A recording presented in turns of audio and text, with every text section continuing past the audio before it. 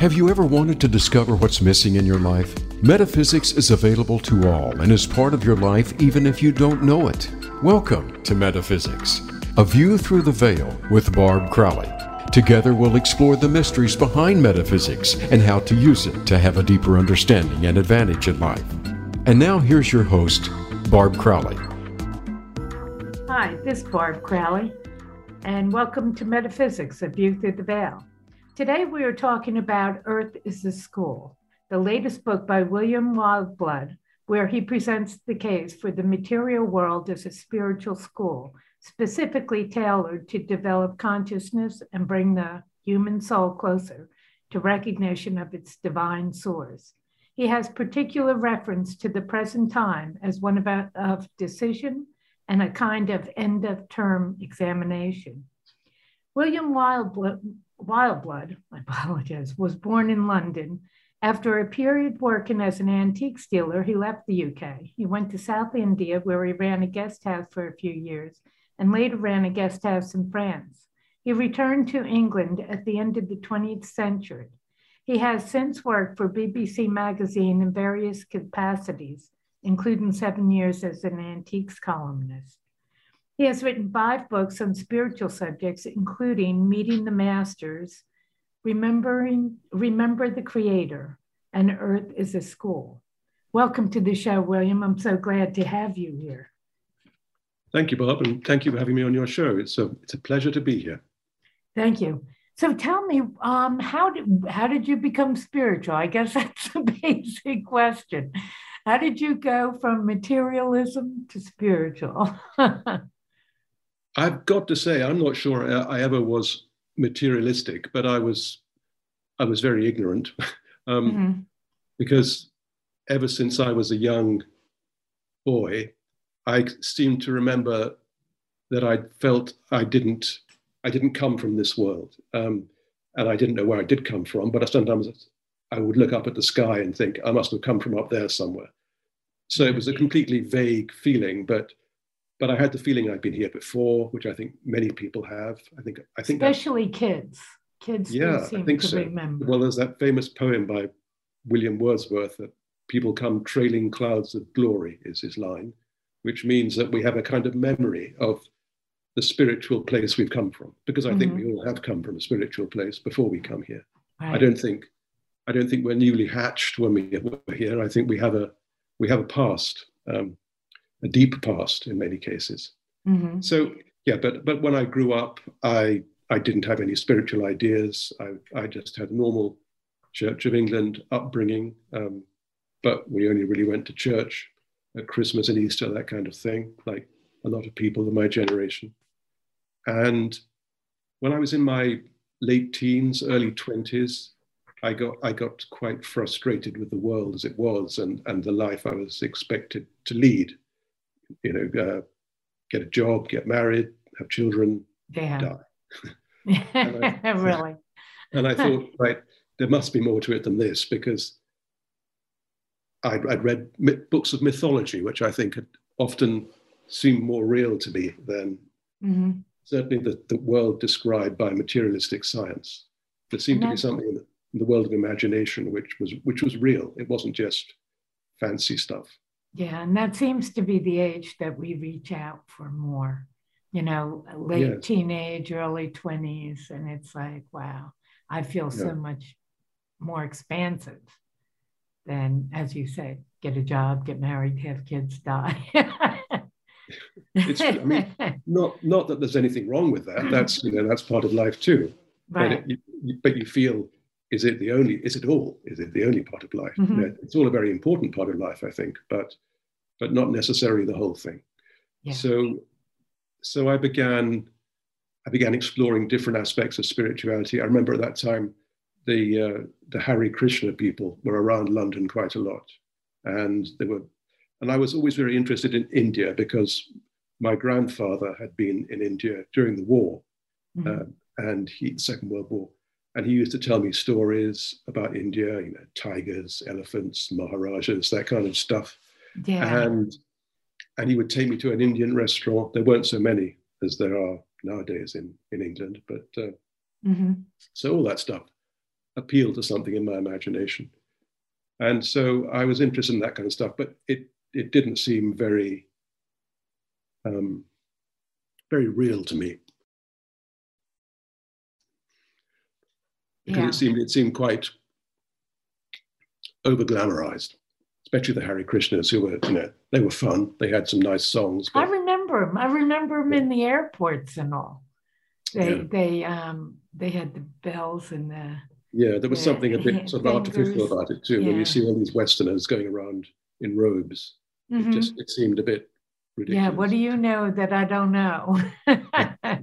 Yeah. But anyhow,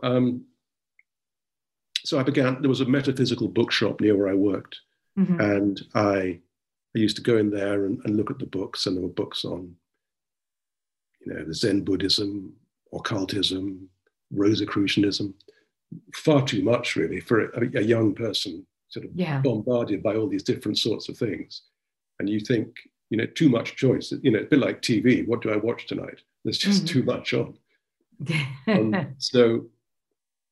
But I bought one or two books, and then I was in a bookshop in London one time, one of these metaphysical bookshops, and somebody began talking to me, and he said, "You don't seem to know what to choose. Can I make a few recommendations?" And so he got friendly, and we just began talking, and then we carried on our conversation, went and had lunch somewhere, and I got to know him better as time went by, because we met up on a few more occasions. And that really was the start of me finding the spiritual path. Was that Michael? It was, yes. Okay. Yeah. Mm-hmm.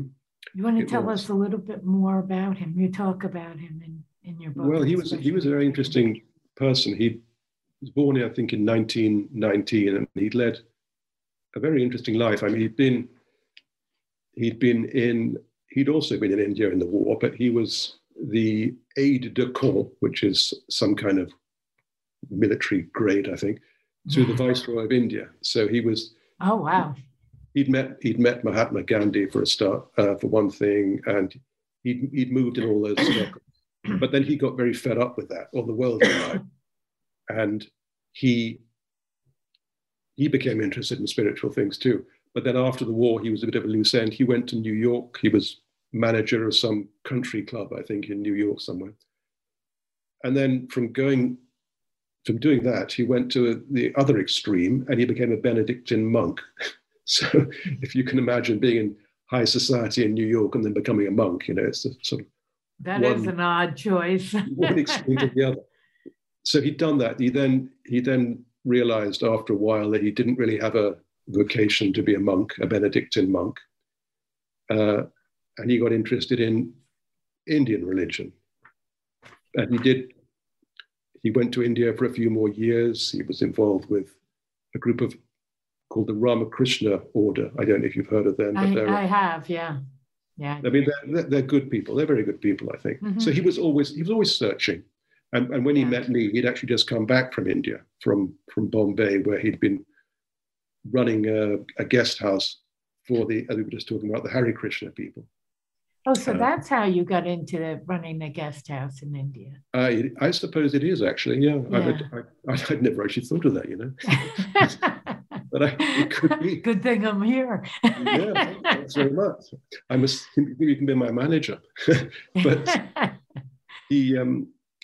he was employed. He was employed by them, and he was at pains to say, I was never a member, because they were quite strange. But anyhow, so we found we had mutual interests, because I began learning about spiritual things through him, and I thought, this is making sense to me. This is more or less what I'd been looking for, some kind of meaning to what's going on in life, which my normal materialistic upbringing hadn't provided. So we went to live in a city called Bath in the west of England, which is I don't know if you've ever heard of it. It's a lovely old 18th century city. It's a really nice town. It goes back to Roman times, actually. They even have Roman baths there, because there are mineral waters which Oh, people okay. used to, Yeah.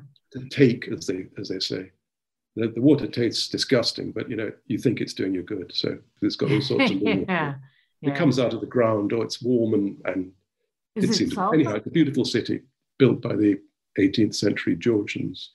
Yeah. And so we lived there for a while, and we used to meditate together every night. We used to meditate a bit in the morning and more in the evening. Mm-hmm. And during the course of one of those meditations, certain things happened which sort of set the course of my life over the next several years, which I can talk about a bit if you like.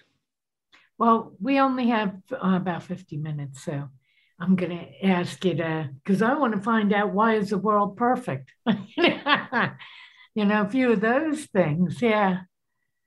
So, but in the meditation, I'm going to your book. In your meditation, you kind of got blown open and met the masters, didn't you?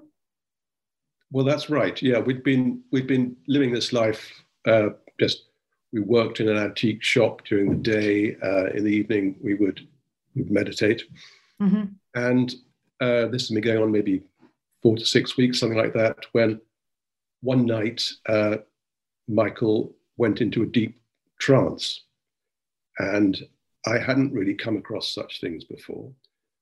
And he began sounding this Indian sacred syllable, the Om. Mm-hmm.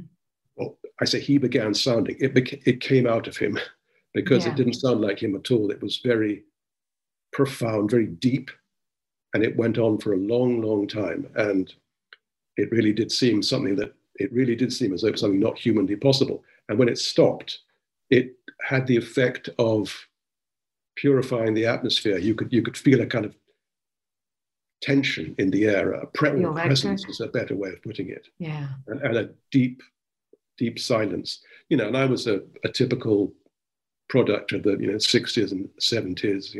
Mm-hmm. I wasn't somebody who wanted to be taken by surprise of anything, and I was suspicious too. I thought to myself, is this real? What's going on? First of all, is he acting something out to impress me? Mm-hmm. I knew him well enough by then to think that was extremely unlikely, because I'd known him then for several months. Then I thought, okay, what is happening? And then a voice spoke through him, and the voice very obviously wasn't him, because it wasn't his timbre of voice. It just wasn't him at all. I've heard various channelings, and sometimes it sounds like the person who is the medium. It sounds like their voice. Sometimes it can sound almost mechanical, but this was a very authoritative, very powerful voice, which had a different kind of quality entirely to Michael's voice. And it spoke to me, and this was 40 years ago, so I can't really remember too much about it now. Although I did, luckily, given I wrote a book about it after that, I did take notes afterwards about what had been said to me. Not at the time when it was going on, because I thought that would be a bit disrespectful if I was just sitting there jotting down notes while they were talking to me. It would just be wrong. And I didn't have a tape recorder or anything in those days. Would you have even thought of it at that point? Weren't you kind of surprised? I think I wrote in the book that I was surprised on one level, but I'd almost been expecting it on another. Mm-hmm. I don't know why. Maybe there'd been something. You see, my belief is that we can be communicated with on higher levels of our being, and these thoughts or impressions will filter down into our everyday physical brain. Mm-hmm. And so I think that I had probably, this was never told me, but this is my impression, I'd been prepared for this, that I sort of knew it was coming, even though I didn't know it was coming. So when it happened, I thought, this is incredible. And at the same time, I thought, yeah, this is what I thought was going to happen. But yeah. There was this contradiction. So, it was an astonishing thing for me to happen, just a normal person. But how did you know who this was? okay, well, I didn't know who it was, and I still don't know who it was, but I do know what it was, because, well, first of all, when I asked them to tell me who they were, they said that it wouldn't be a good idea to give names at this stage, because then I might get too attached to the names. But they said the best thing for you to do is think of us as messengers from God. Mm-hmm. And that's what I do still think of them as. And then they talked about themselves, because there were several of them, as masters.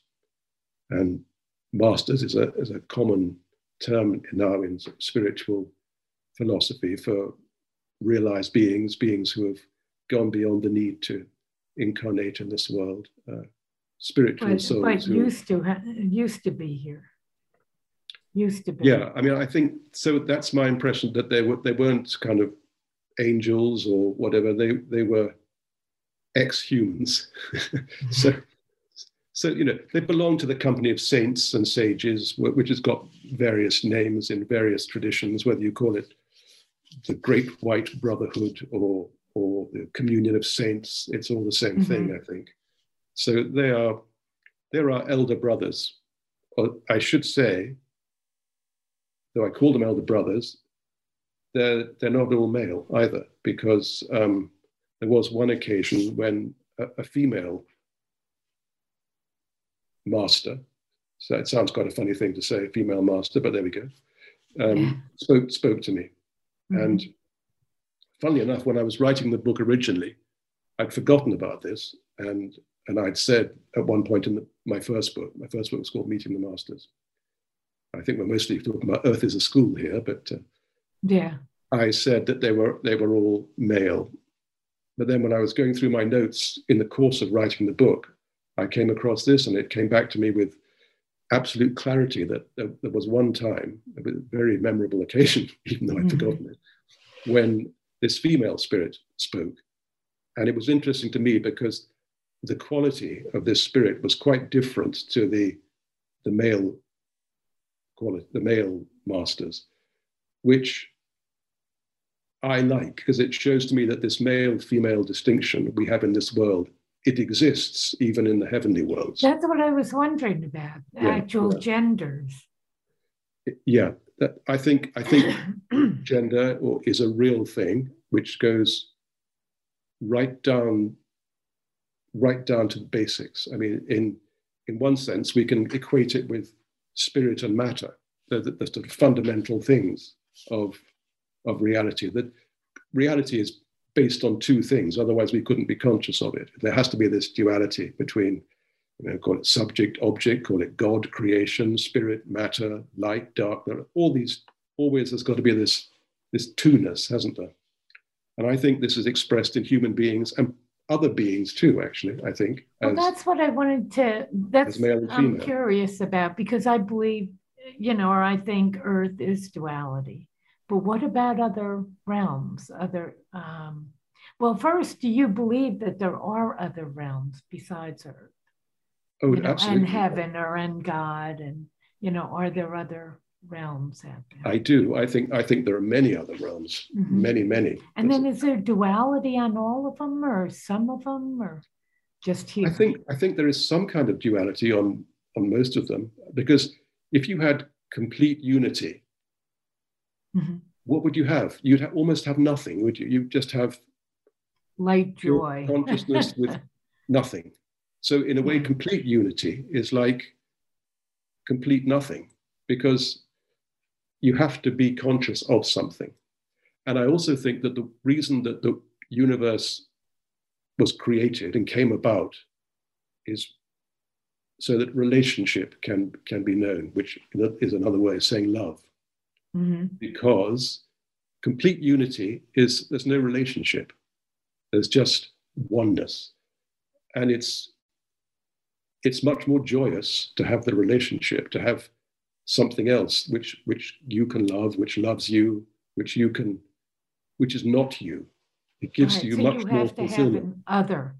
You have to have an other to feel you or to know you. Yes. So although I'm sure there are levels of being which are pure oneness, I think those are limited in a certain respect, because they're a kind of perfection, but perfection without growth.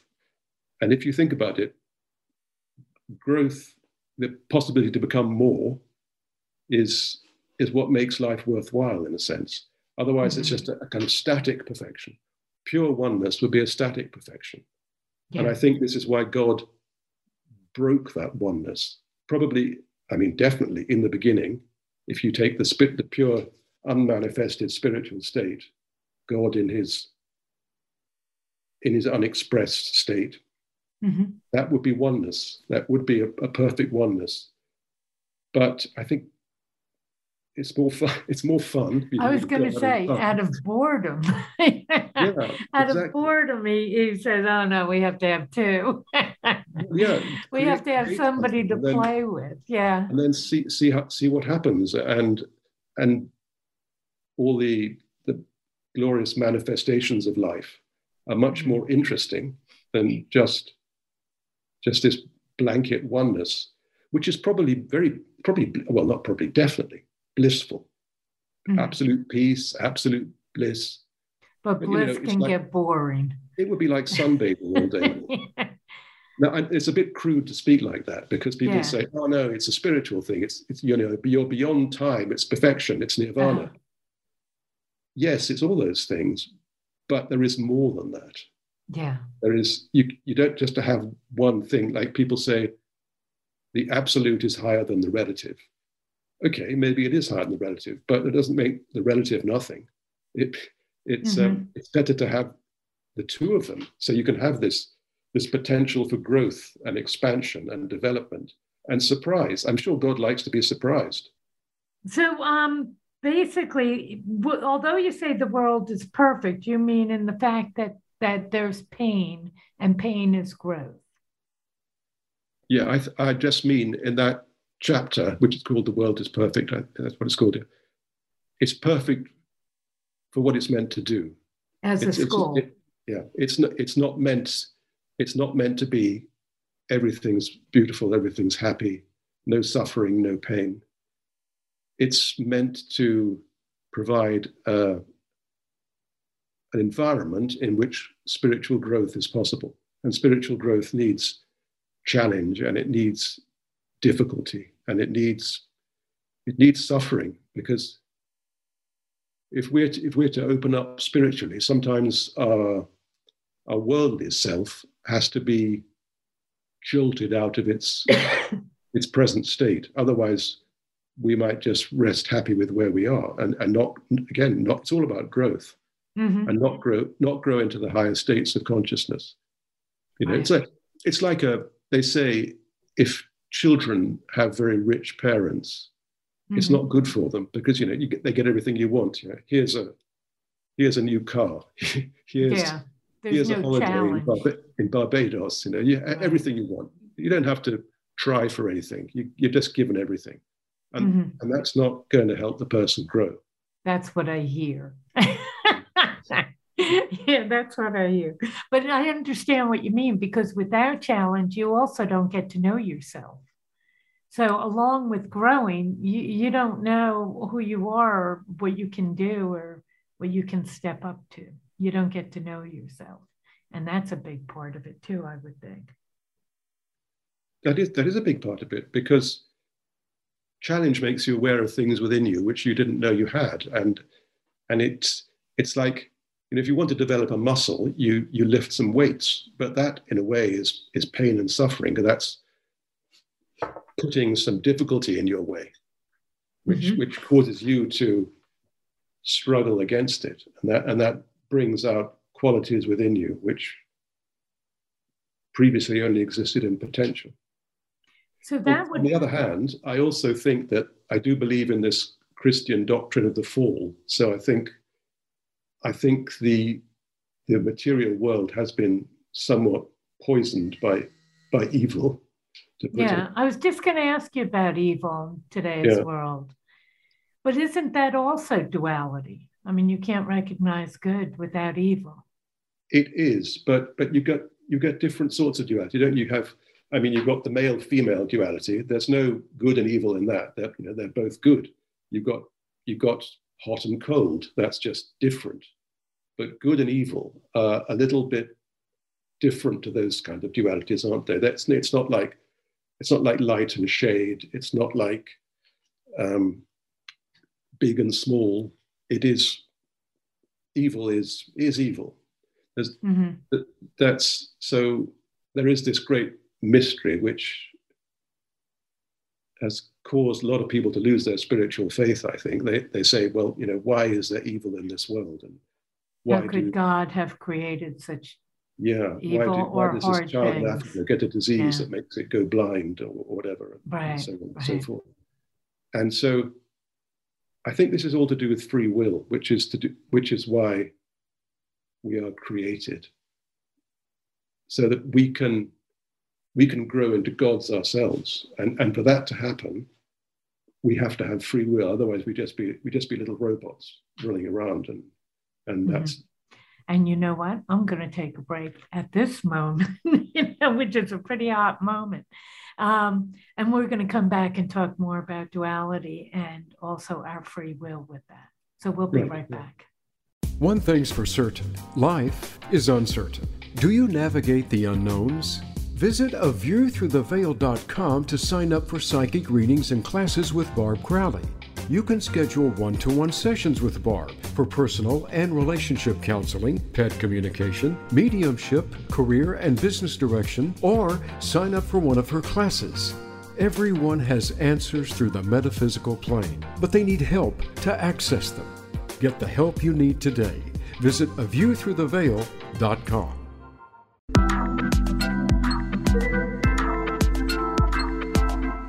You are listening to Metaphysics, A View Through the Veil with Barb Crowley. To reach the live show, please call into 1-888-346-9141. That's 1-888-346-9141. You may also send an email to aviewthroughtheveil@gmail.com. Now, back to the show.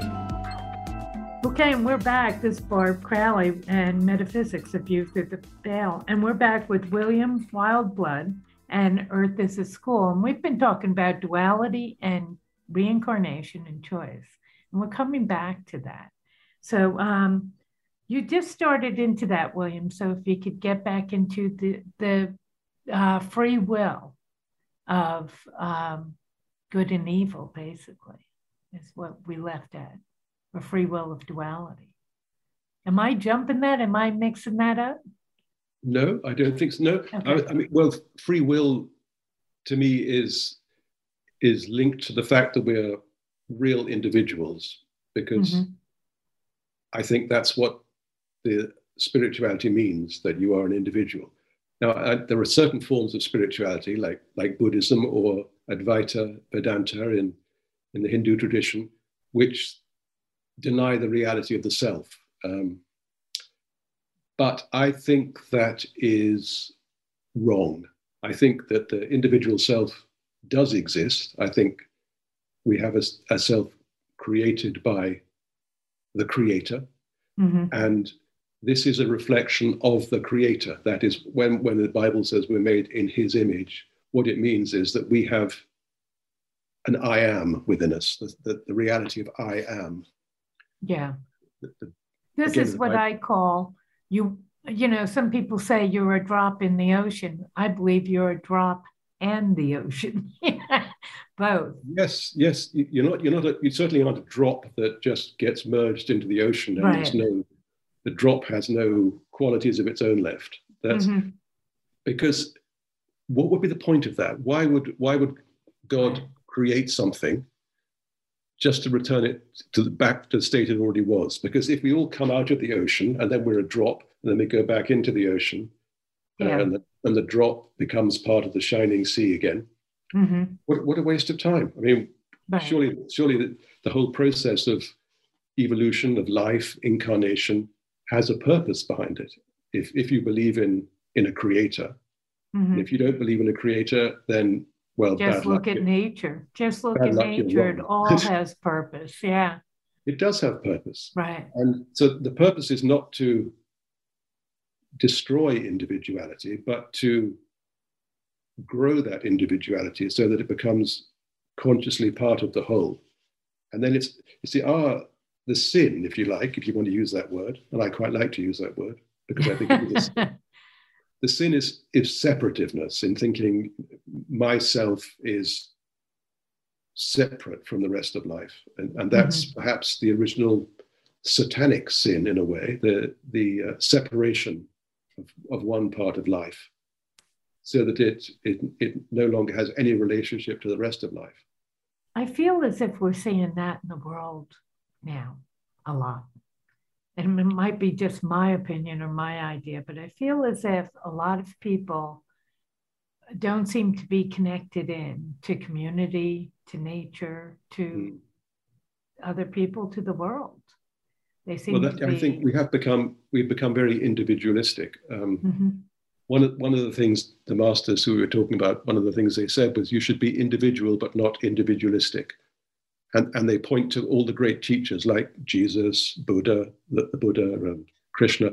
Now you look at these great teachers, and one of the things you feel about them, and you can feel that even after hundreds, thousands of years, you can feel a strong individual quality about these. They're not all the same. Jesus, Buddha, Krishna, they're not the same at all. But they're all transmitting something from the same place in a way, in a different way, in an individual way. So the more spiritual a being is, the more individual he or she is in a certain sense. Their individuality is enhanced, but it's not enhanced at the expense of their oneness with the whole of life. So when they say that the individuality must go, it means the ego, the separate self must go, but individuality is always there, because that's what we were created as individuals, and we are meant to enhance our individuality. Now, and you believe in reincarnation. I think you said that in your book. Yes. But with reincarnation, my belief is you get back to you get to come back and try everything. So you come back and you're a good person. You come back and you're a horrible person. You come back and, in other words, you can't be a good person without knowing what, knowing yourself as a horrible person. If you're just always good, as you said, duality doesn't give you the reflection of what you could be, what choice you're making. You just or automatically doing the same thing over and over. The problem with that is, I don't entirely disagree, but I disagree a little bit. The problem with that is that's good. It's good. Is that it kind of excuses people who are horrible people. Right. You just say, well, he can't help it. That's his karma for this life. He's meant to be Hitler. Yeah, right. But, no, I understand what you're saying. So yeah. I think you come back in all sorts of different circumstances, with all sorts of different challenges. One lifetime, to take an extreme case, you might be an Egyptian pharaoh. Next lifetime, you might be a peasant in medieval France or something. Right. Just take extreme cases. So, because it's the spiritual lesson that is going on, not the worldly achievements necessarily. But I don't think you're actually meant to be a bad person. Maybe you're meant to have bad experiences sometimes, because, as we were talking about earlier, you can learn from bad experiences, and you can rise above them and defeat them. So I would agree on that score. I don't think Stalin was meant to be Stalin necessarily. Or he could have gone a different way. You mean he could have made other choices? Wasn't he going to be a priest at one stage, I think? Was he? Yeah. That horse left the barn. Hitler could have been a painter. Yeah. But now, when you have free will, is it as you're alive, or is it before you come into this life? Because we tend to come in with a very definite personality, and we will see the world through that personality the whole time we're alive. and we're born into circumstances. So are we coming in and basically building the body and the circumstances of our life before we come in? And that's our free will. But once we get here, we have kind of set up the situation to be who we are, and the experiences that we're going to have, and then we're going to react to through our personality. Do we have both. free will here? I think it's both. I think we come here. Well, our soul exists in the spiritual world, which is a different kind of world to this. There is a kind of oneness there. There is a kind of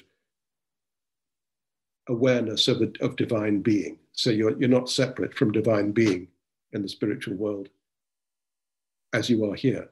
And souls start off, I like to think of it, they will start off almost as in a kind of spiritual nursery. And like a baby at its mother's breast, with this sort of perfect contentment, perfect oneness. There's oneness with the mother then, isn't there? The baby is sort of completely bonded with the mother. And that, I think, is a reflection of our spiritual state before we're born. At the beginning of our reincarnation experience, because after we've been through several lifetimes, many, I don't know how many perhaps, right, we have much greater awareness. But when we're kind of newly hatched souls, then we're like the baby at the mother's breast. And so we would have free will at that point, but it would be undeveloped. It wouldn't have had much chance to express itself, and therefore it wouldn't really know itself. So it comes as a new soul here. Yeah. Without a whole lot of reincarnations yet. And then for a new soul, I think there'd be other more advanced souls who would be arranging the life circumstances for the soul. So they'll say, okay, you're going to be born at this time, this place, this environment, these parents, this kind of background, and this will benefit you in your spiritual journey. As the soul develops, as the soul has had more earthly experiences in this reincarnation scenario, then it could probably choose its environment itself. But it chooses them on the spiritual level for the lessons it's going to gain, spiritually speaking, not so it can have a fantastic life in the world. Yeah. Although some may, because I think there are all sorts of circumstances going on. It's always a mistake to reduce it just to one particular line, that every soul does this. I don't think that is the case. Yeah. And I even think that souls perhaps come from different places originally from the spiritual realm. But taking it as a relatively simple scenario, then the soul might choose its environment, earthly environment, including, I believe, the astrological circumstances under which it's born. And including their personality and how they'll react. But then, so they have that, and then it's, as you say, when a baby is born, and anybody who's had a child will see that there's a person there. It's not a blank slate at all, is it? It's that blank slate isn't real. No, that's just nonsense. Yeah. There's a definite person already there, and but then that person expresses itself through the environment into which it's been born and the experiences which come to it. So there's a dual process, nature and nurture. It's not either or, it's both and, isn't it? But they both go together. And the free will operates there as well, because you react to the circumstances that you experience. And you can react in any way you want to. And that's down to the type of soul you are. That's down to your individual free will. Now, one thing I have to say is I don't find people getting better as they get older. I find them getting worse. And I don't find people to be enlightened as they get older. In fact, mostly they're more tainted. They're more just tainted in a way. tainted, you say. Yeah, in other words, you get kids and they're pretty open. Well, by the time you're 60, 70, you're pretty judgmental. You've decided what you thought of the world. Yeah. And less charitable, I think. There might be more understanding, more rather than more empathy, but more understanding. But I don't find any enlightened people by the end of the life. I think you're probably right. But I think that's to forget about what a hard world this is to be in. It is. You're quite beaten down by life often enough, aren't you? Right. I think it's so that's going to affect the character, because when you start off, you are from the spiritual realm, whether you know it or not. You are from that, and so you have this kind of generally openness and optimism, and quite often life beats you up somewhat. Yeah, it beats it out of you, really. It does. I think that's probably worse now because we don't have any spiritual understanding, and therefore we get a bit soured, because as we get older, we think, well, is that it? I was 20 years old. I thought the world lay before me. I was going to have a fantastic time, and it's just been a struggle. And so you get a bit soured by all that. But not only that, but you don't know what's going on until the end of your life, and you look back. At 20, you believe you do. Yeah. But in reality, it's at the end of your life, and you look back and you see where where the dots connected. I was going to say if the dots connected, but for most part, when you look back, you see the dots did connect. But it's only in looking back. That's perhaps part of our lesson, really. But I do fear that a lot of people at the present time are not learning what they should be learning. And I think that could be one reason, from a spiritual point of view, that people live so long nowadays. I mean, my grandparents died, I think one was 65, one was 70, and that wasn't particularly young in those days. But if somebody dies at 65 now, it's quite young, isn't it? And people go on till they're 80, 85, 90, right. Quite a lot. So you think it's taken us longer to learn, that we have to be around longer? Yeah, well, also, maybe some people have to have their resistance ground out of them in a way, because maybe you have to be brought to the point where you say, oh, God, help me. Right, broken to a certain point. Yeah, which is not a great thing to say, but we're very spoiled in the modern world, aren't we? I mean, look at you and me. We're sitting in comfortable chairs. We're talking on Zoom. You've probably got the heating on. Yeah. Oh, yeah. Yep, with a couple inches of snow outside. Yeah. No, we are at the best point, I believe, and the safest point, no matter what's going on in the history of humanity. We have never been safer or more comfortable in the history of humanity. And at the same time, we seem to be more fractured. So what is going on in the world right now? And is it an unusual period? I believe it is. I do believe it's what's called in the New Testament the end times. And if it isn't the end times, it's a pretty good imitation of them, because we are becoming very fractured and materialistic and lost in many ways. Lost. Well, spiritually, we're completely lost. But it's disguised from most of us because our material existence is so comfortable, relatively speaking. Right. I mean, probably the greatest king in medieval, well, not medieval, he was a bit later, but in European history was Louis XIV of France, and who had this palace at Versailles. And, there were no lavatories there. So even the king had to... Right. Go out in the cold. Yeah. Yeah. And so we have everything. Even relatively poor people in the West have all this stuff. But this is a problem in a way, because it insulates us from reality. because we don't have to face reality. We can stave it off, and especially now because we've got TV. Now we can watch pretty much anything we want to, listen to any music we want to. Right. And we're only at the beginning. I don't know what's coming, but I do know we're only at the beginning of, our worlds are going to explode in ways that we can't even see.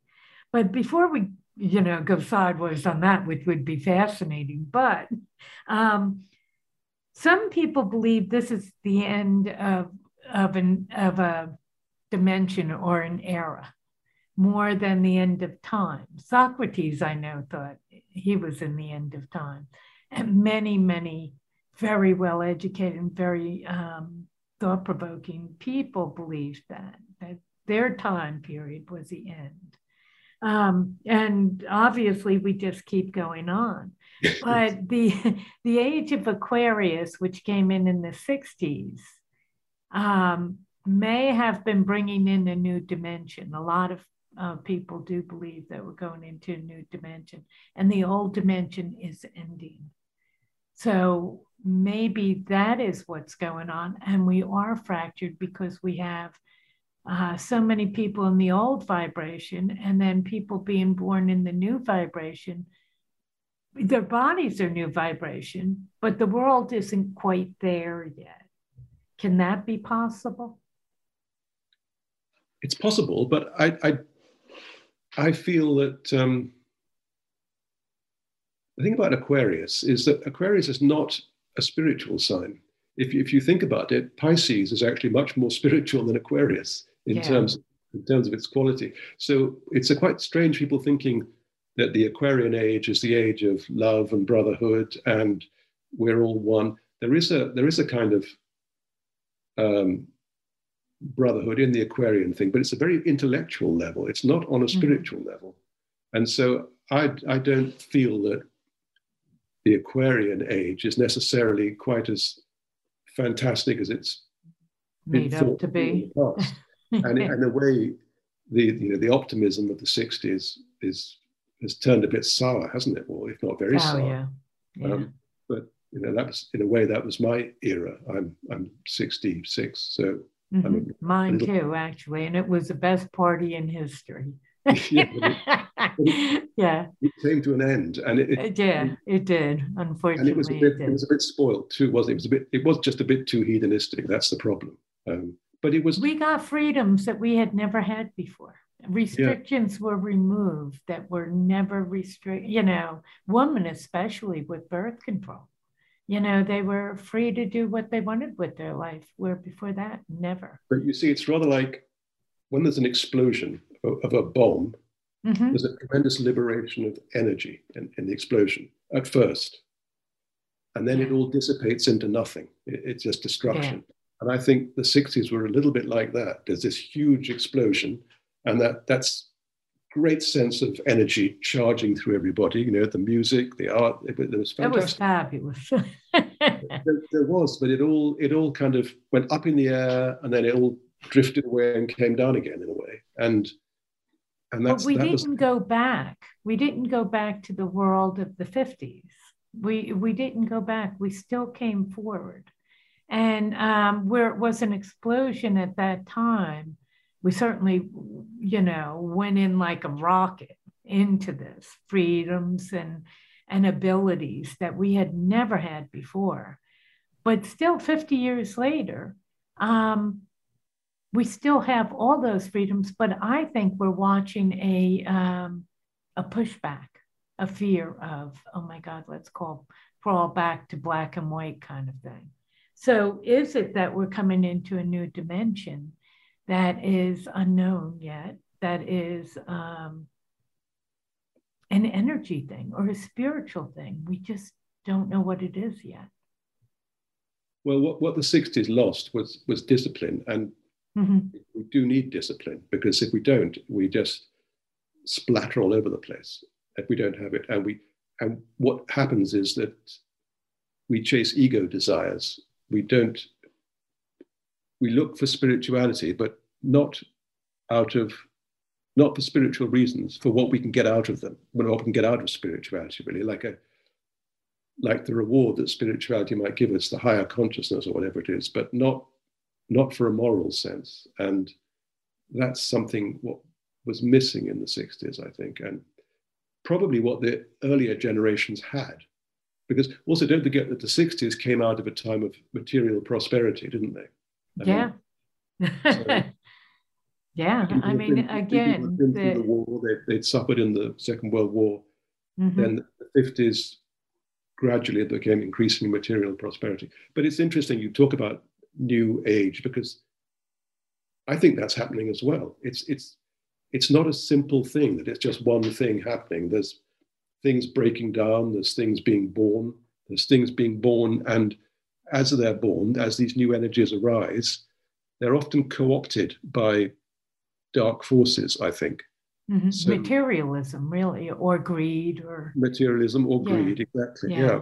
So the dark side, as you said, and ideals which can be corrupted because they can be poisoned, and I think that's happened a lot. Now, maybe this is just a growing period, and out of it will come some kind of resolution, or maybe that we aren't mature enough to deal with these new energies, and they will destroy us. Yeah, I hope not. but I think that the important thing now is for each individual to forge their own path. Because in the past, spirituality was mostly expressed through your church, your religion, through something yourself. Oh, I've lost you for a minute there. Oh, you're back. Well, in the past, your spiritual life was expressed through an outer body, an institution or a church or a temple or whatever it might be. But now you have to find it within yourself. I think this is the challenge for the modern age and the modern person, is not to rely on outer authority anymore. And very quickly, because we're coming to an end, very quickly, can individuals reach their own spiritual teachers? Because we are on our own. We are on our own, but our spiritual teachers are there on the spiritual level, though. So they're not. What happened to me is unusual and not actually meant, I don't think, for most people. And I haven't had it for 20 odd years, more 23 years now, I think. The masters who spoke to me stopped doing so in 1999. Why? Why? Sorry? Why did they stop? Well, for two reasons. One is the medium who through whom they spoke died. Oh, okay. She became one of them. Well, I don't think he was quite on their level. But they'd been reducing the amount of time they spoke to me a lot through the preceding years, because we have to develop spiritually ourselves. We can't be spoon-fed by higher beings who will just come and tell us something to do, because then we would just be overawed by them and we would copy them. But if we're to be masters ourselves, then we have to discover this spiritual life within us. We have to grow into that. So they do teach us, but they teach us mostly through what they called impression.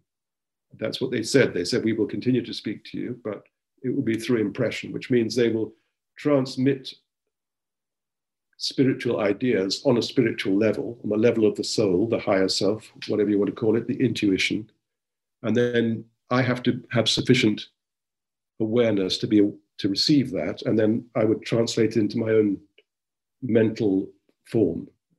So that way it's not being spoon-fed to me. I have to earn it, as it were. I have to stop there. What a terrible place to stop, but I have to stop there. And where can everybody get hold of you? I want to say, though, if you have time, I would like to continue this conversation, and we can put it on my website, aviewthroughtheveil.com. If you have time to do it, I'd love to continue for a little bit. I've got a bit more time, yes. Yeah, but where can everybody get hold of you, and where can they get your book, Earth is a School? Well, the Earth is a School, which is published by John Hunt Publishing, is Well, I have to say it's available on Amazon because it is, but Barnes and Noble will have it. I think Amazon, yeah, as you said. All good bookshops is the same. They go. Yes, Yeah. Earth is a School by William Wildblood is me, and I have a blog which is called Meeting the Masters. So I think if you put William Wildblood Meeting the Masters into a search engine, that should pop up. And I try and write 7 or 8 little articles a month on. No, good that. for you. There's discipline. Well, thank you so much for being on the show. I really enjoyed it. I loved our conversation. Well, and again, come to aviewthroughtheveil.com for some more information, some more conversation. Thanks for being here and have a great weekend. Bye-bye.